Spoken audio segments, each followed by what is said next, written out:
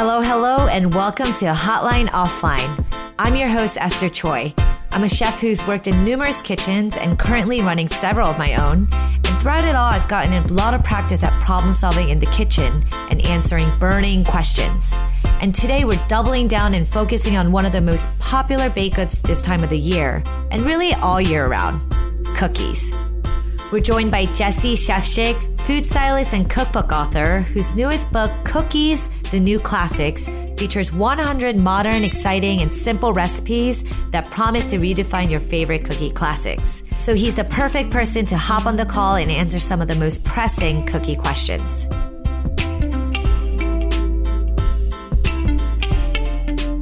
Hi, Jessie. Hello. How are you? Thank you so much for joining us today on the podcast. I'm so excited to chat with you about all things cookies. What got you into writing a book about cookies? On the food selling side, I was very interested in essentially just making like a coffee table art book. And I kept going back to cookies because I feel like it's this very like accessible, familiar, comforting thing for anybody. Mm-hmm. And opportunity to infuse cookies with like so much like ideas and like new flavors and like put them in such like unusual places and like scenes that it was kind of like the perfect blending of like familiar, like what we want, what we want to bake and what we feel comfortable with, like this like new take. And I feel like it was like the perfect little vessel. I love that. And also cookies are obviously very beautiful to look at. So it is kind of the perfect coffee table book as well. So it's like a combo of both. Thanks. Yeah, thanks.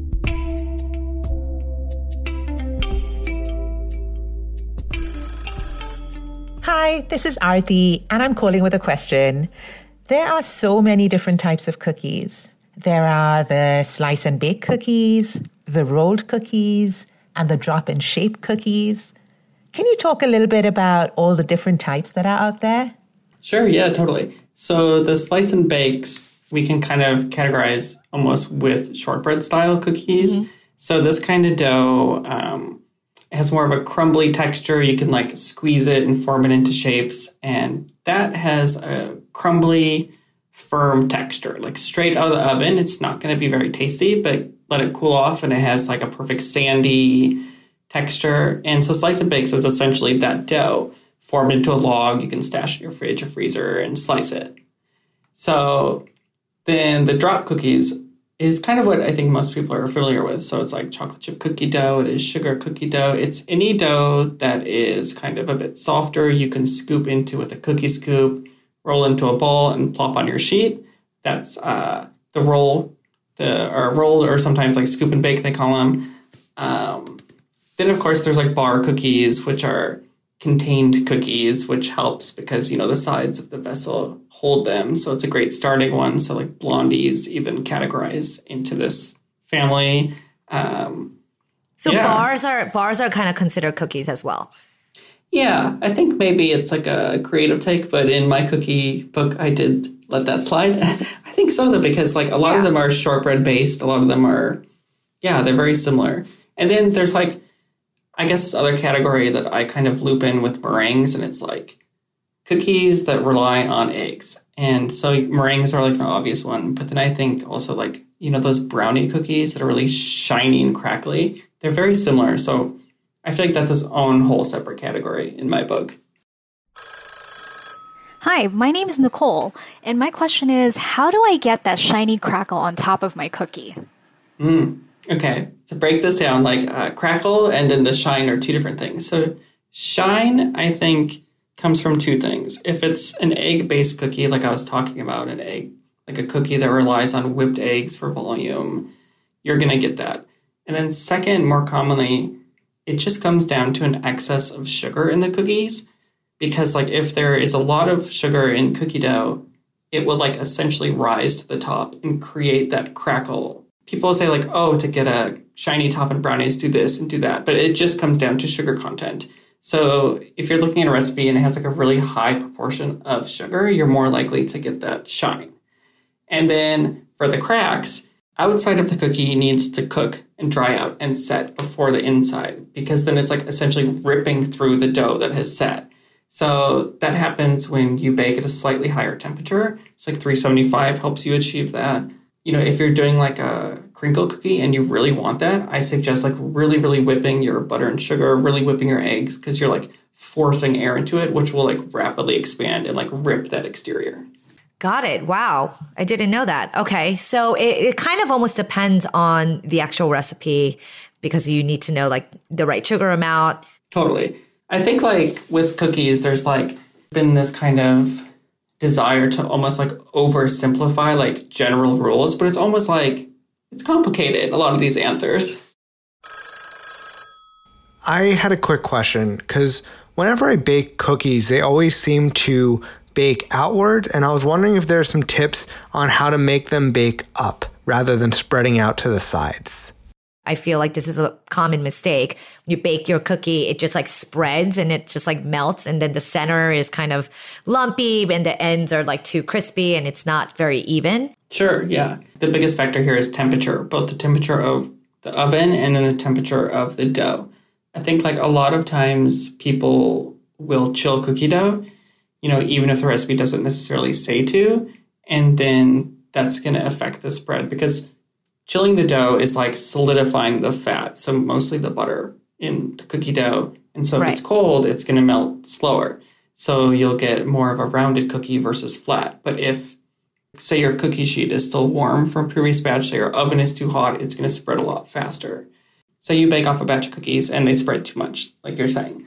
I would say pop the dough into the fridge until it's solid. So it usually takes about 2 hours. And then bake another test one because that will control the spread like quite a bit. Got it. Awesome. So does that mean that frozen cookie dough batter works better? Or do you think that it's just a regular, like cold temperature is best? That's one of the ones that I think is like a complicated answer because I think a lot of people want to make cookie dough and then freeze it or store it in the fridge and stuff. And my rule of thumb is, so if the recipe does not say to do that, you can get away with doing it, but then bring those chilled dough balls to room temperature before you bake them. And it will like mimic freshly making the dough. But I wouldn't suggest like freezing them if it doesn't say to and just baking them right away because you probably will end up with like less spread. So you might end up with like the hockey puck effect and versus like a nice flat one. Interesting. So always defrost it completely before baking it. Yes, unless the recipe says like specifically to chill the dough, I always say like try to get it as much to room temperature as you can. Got it. So I feel like a lot of it has to do with like temperature in general, right? So is there a difference between baking on just the bake or the convection bake? Yes, so there'd be a big difference for cookies because if you put on convection, you're essentially cooking the outside much, much faster than the inside, which at some of these bakeries, like when their whole like vibe is like really gooey interiors, I suspect they're baking on convection. Right. So for any cookie recipe that doesn't specify, always default to no fan, like a regular oven, unless they say convection, because you will run the risk of the outside browning much faster than the inside has time to cook. Got it. Unless you're trying to achieve that, of course, right? Yeah, if you really want that, you could do a test one, and it could be really like nice and gooey if that's what you like. Hey, it's Serena. I have a question. Is it better to weigh out the ingredients rather than measure it by cups? I always knew the importance of weighing, but like the past year writing this book, it is like such an extreme night and day, the quality of weighing versus using like volume. So in my book, a cup of flour is 128 grams. But if you did the scoop and like pack it in, it could be like 180 grams. It is really crazy. And this applies to powdered sugar. It applies to so many other ingredients. So if you have a scale, really try to start using it. And what if you don't have a scale? So the one like huge takeaway from this experience, like when I'd send out recipes to testers, the first many, they kind of look like pucks versus mine, which were spreading. And I was so confused, so I made them bake it in front of me. And one of the biggest mistakes people make is they scoop into the flour and they pack it in on the side versus spooning it into a cup and leveling it off. It's kind of like this weird American baking system error in that my cup of flour versus someone else's could be significantly different just because how we're putting it in there. And so if you scoop versus spooning and leveling, it's like a third cup more flour per cup. Oh my gosh. So, yeah, so if you have 3 cups in a recipe, that's a whole extra cup. They're not going to spread. So essentially the rule of thumb I can think of is like the least amount of flour you can fit into a cup is good instead of the most, which seems counterintuitive. Wow. Okay. Yeah. So definitely like scooping it is gonna obviously pack it in a little bit more. So you want to spoon it into your cup. And level it off. Yeah. Right. And it makes like a world's difference in the final product of cookies. So it was this whole thing in the book. I had like a meltdown, like no one's gonna be able to bake these. So my publisher let me write on every single page of the book, spooned and level flour. I love that because it's important. Is there a rule of thumb when converting a cookie recipe to make it vegan? I feel like converting a recipe is always tricky, right? Oh, yeah, totally. There's not like a general rule of thumb, but a huge takeaway that I learned is like, so butter is going to be maybe the trickiest one to swap out because butter is unique because you think of it as a fat, but it's water and fat. It's about 20% water, which is a lot.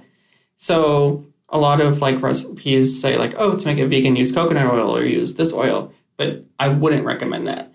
Like if you're going to swap out the fat, try to get a vegan butter because it already has like the water calculated into it. Or you're going to have to do like an 80-20 conversion in your mind, which might get complicated. I feel like also if it's not meant to be a plant-based cookie, then maybe not try to convert it in general, right? Like maybe just look up a plant-based cookie recipe. I mean, like from a recipe writer mind, I love that statement. I mean, that's what I mean, because it's just like, I know that people like to take recipes and make it their own, and that's fine for savory food, but for desserts, especially baking, it's very tricky to do that. Yeah, totally. Because even like if you swap out of eggs, it's kind of the same issue that eggs have like quite a bit of water in them. So it's adding a lot of like complexities to the dough that say like a flax egg probably wouldn't. Right. Hi, this is Paul. My question is, if I'm out of brown sugar, can I just use more granulated sugar? Yes, so you totally can. The conversion's pretty easy. It's a cup of granulated sugar plus a tablespoon of molasses equals a cup of brown sugar. So that's light brown sugar. For dark brown sugar, you can use 2 times the molasses, so 2 tablespoons per cup of granulated. And it's important because the molasses is very acidic, so it actually reacts with the leavening agents. So it's not just flavor, it's actually that too. Mm-hmm. So yeah, the big difference between granulated sugar and brown sugar is like you can think of brown sugar as like a reactant versus sugar is more neutral. It's not going to do anything to like the puffiness of your dough. Wow. Okay. So there actually is a scientific difference between how brown sugar reacts with the other ingredients. What is that actual difference? Yeah. So like if you look a lot of recipes that have like high proportions of brown sugar, use baking soda versus baking powder because the acid in the brown sugar reacts with the baking soda. So it's like a, like science experiment. Uh-huh. So it instantly adds like aeration to your dough and makes them puffier. Awesome. So basically you can substitute it. You might just get like a little bit of a different result. Yeah, you probably will. But brown sugar is like a pretty easy swap. So I would feel safe saying you can do that little recipe. You're totally good. Love that. We'll be back with more questions after this short break.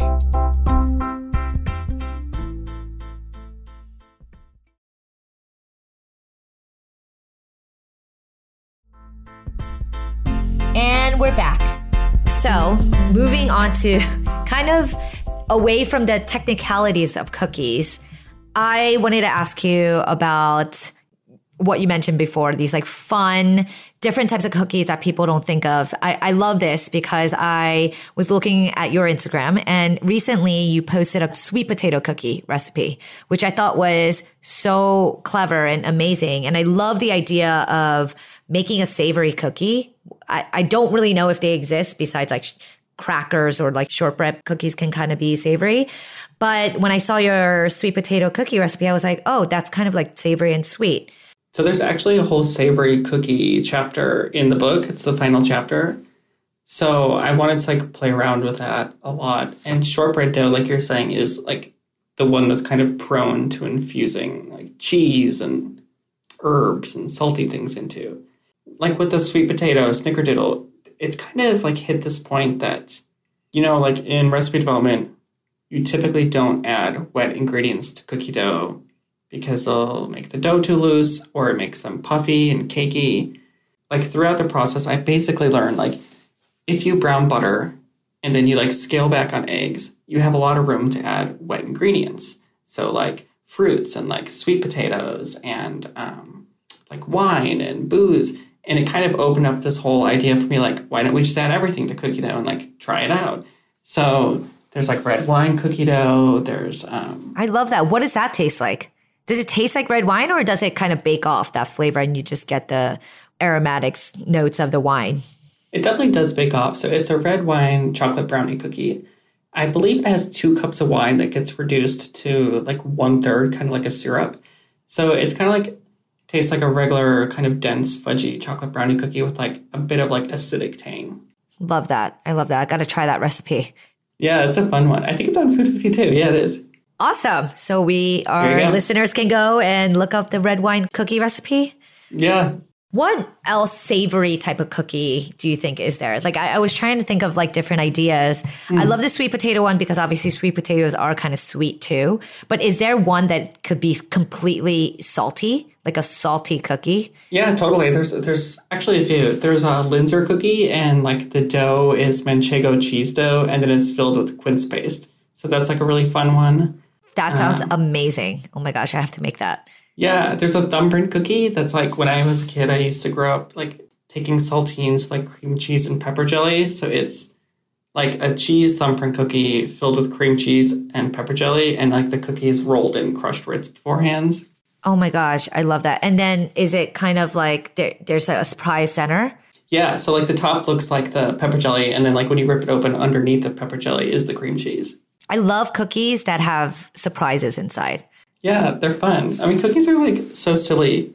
How about that one cookie that I've been seeing trending everywhere? It's the mochi filled cookies where, you take a classic cookie dough recipe and you put mochi in the center and then when you bake it, it like stretches. Okay, I haven't made it yet. I've never seen it. No. Oh my gosh. Now you have to see it because after I started seeing it, I'm like dying to try it. Oh my God, that sounds so cool. Yeah. So like mochi kind of has that like sticky texture. So like the Instagram effect is that kind of pull. It kind of looks like cheese inside. So I thought that was kind of like a cool twist. Yeah, that's awesome. Hi, this is Connie. And my question is, are there any absolute no-nos when making cookies? I guess going back to it, like, okay, so you make a cookie dough and you want to add things to it. Like, I don't know, like candy or like chopped chocolate or pretzels, whatever, like cool, go for it.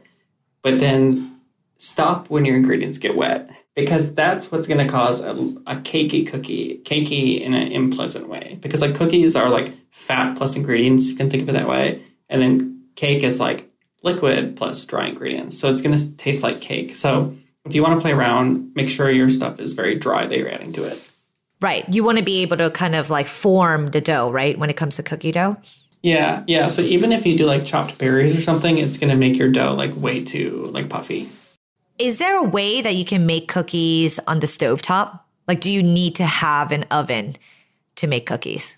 Okay. That's a fascinating prompt. This was a question from me, by the way, because I was like, some places in the world, they don't have ovens in their kitchen. I feel like this is like an idea I should work towards. I feel like it would be like a really smart recipe. Yeah, I wonder if like you do like a tiny skillet cookie, if you could almost like cover the top and like just turn it so low on the heat that it could. I really do wonder. Right. And then you could just add some water. Like, how the souffle pancakes are really big right now. And, souffles are obviously normally baked, but they do it on the stovetop by like adding a little water with the, putting a lid on it and letting it kind of like steam in there. So I'm wondering if there's like a cookie you could do like that as well. I bet, yeah. Or even if you put like the cookies in like ramekins and steamed it, I bet it could be really good. That's a new task for you, Jesse. Yeah, right. You're going to see like my viral recipe and I'm going to steal your idea.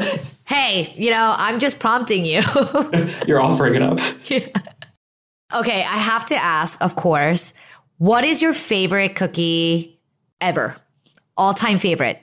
I actually know. So there's not a chocolate chip cookie recipe in the whole book because I think that there's already like many perfect ones. And my absolute favorite is by Tara Brady. And she just calls them, I think it's a great basic chocolate chip cookies. So they're in her book and they're also online and they don't require a mixer and there's nothing like fancy or pretentious in the dough whatsoever. It gets a little bit of salt on top, but that's it. And they are just like so perfect. So if anyone wants like a chocolate chip cookie, I always say just do hers, forget mine. Hers is like already perfect. So that's your favorite cookie, chocolate chip cookie? Specifically hers, because it's like, okay, so she uses melted butter. So she doesn't aerate. She's not like whipping it and making them puffy or anything. And then I actually talked to her like at length about this recipe. And she said that she was trying to mimic the texture of a brownie, which really made sense when she said that because she uses melted butter.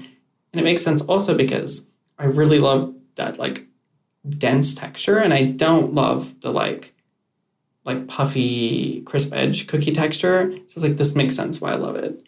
Speaking of which, you said something about the mixer and the melted butter. Can you kind of touch more upon that? Like, is there a way to make cookies without having to stay at mixer all the time? Yeah. So like, I'd say maybe 75% of my book doesn't require a mixer and it relies on melted butter. And it's because I like that texture. I like that like fudgy, almost like blondie like center. So if you use melted butter, it's just the same exact thing, but it doesn't have extra air in it. So you're just going to have to compensate by like bumping up the leavening agents for the baking soda, baking powder, just to compensate for that. But then it's also cool because I'm getting like really nerdy now.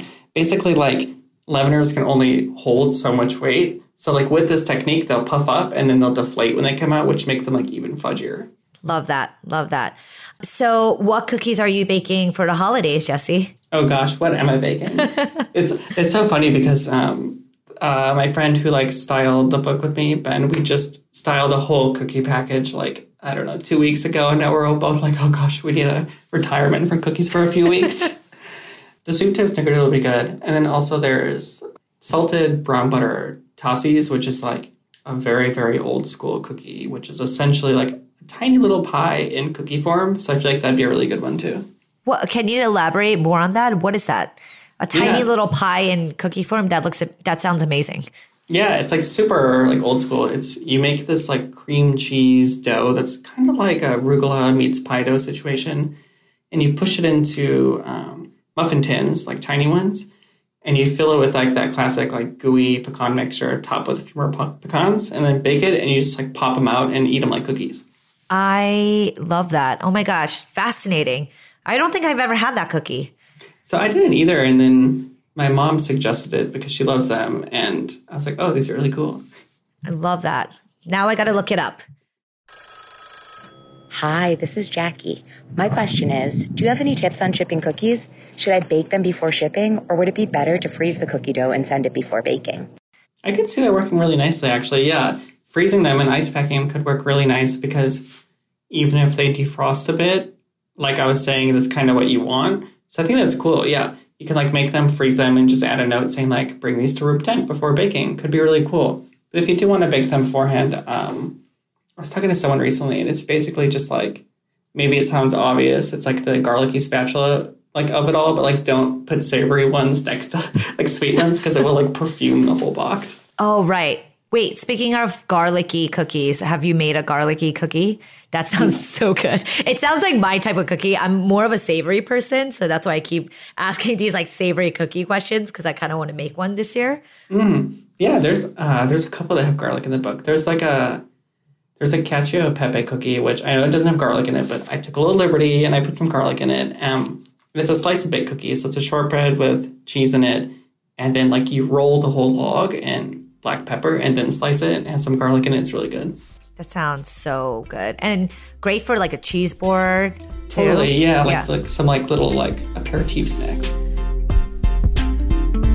Jesse, thank you so much for this amazing conversation. I feel like I learned so much. Do you have any final words of wisdom that you could share? Honestly, I'm gonna like make t-shirts that says like spoon and level your flour. Spoon and level. Yeah, that's what I will leave everyone with.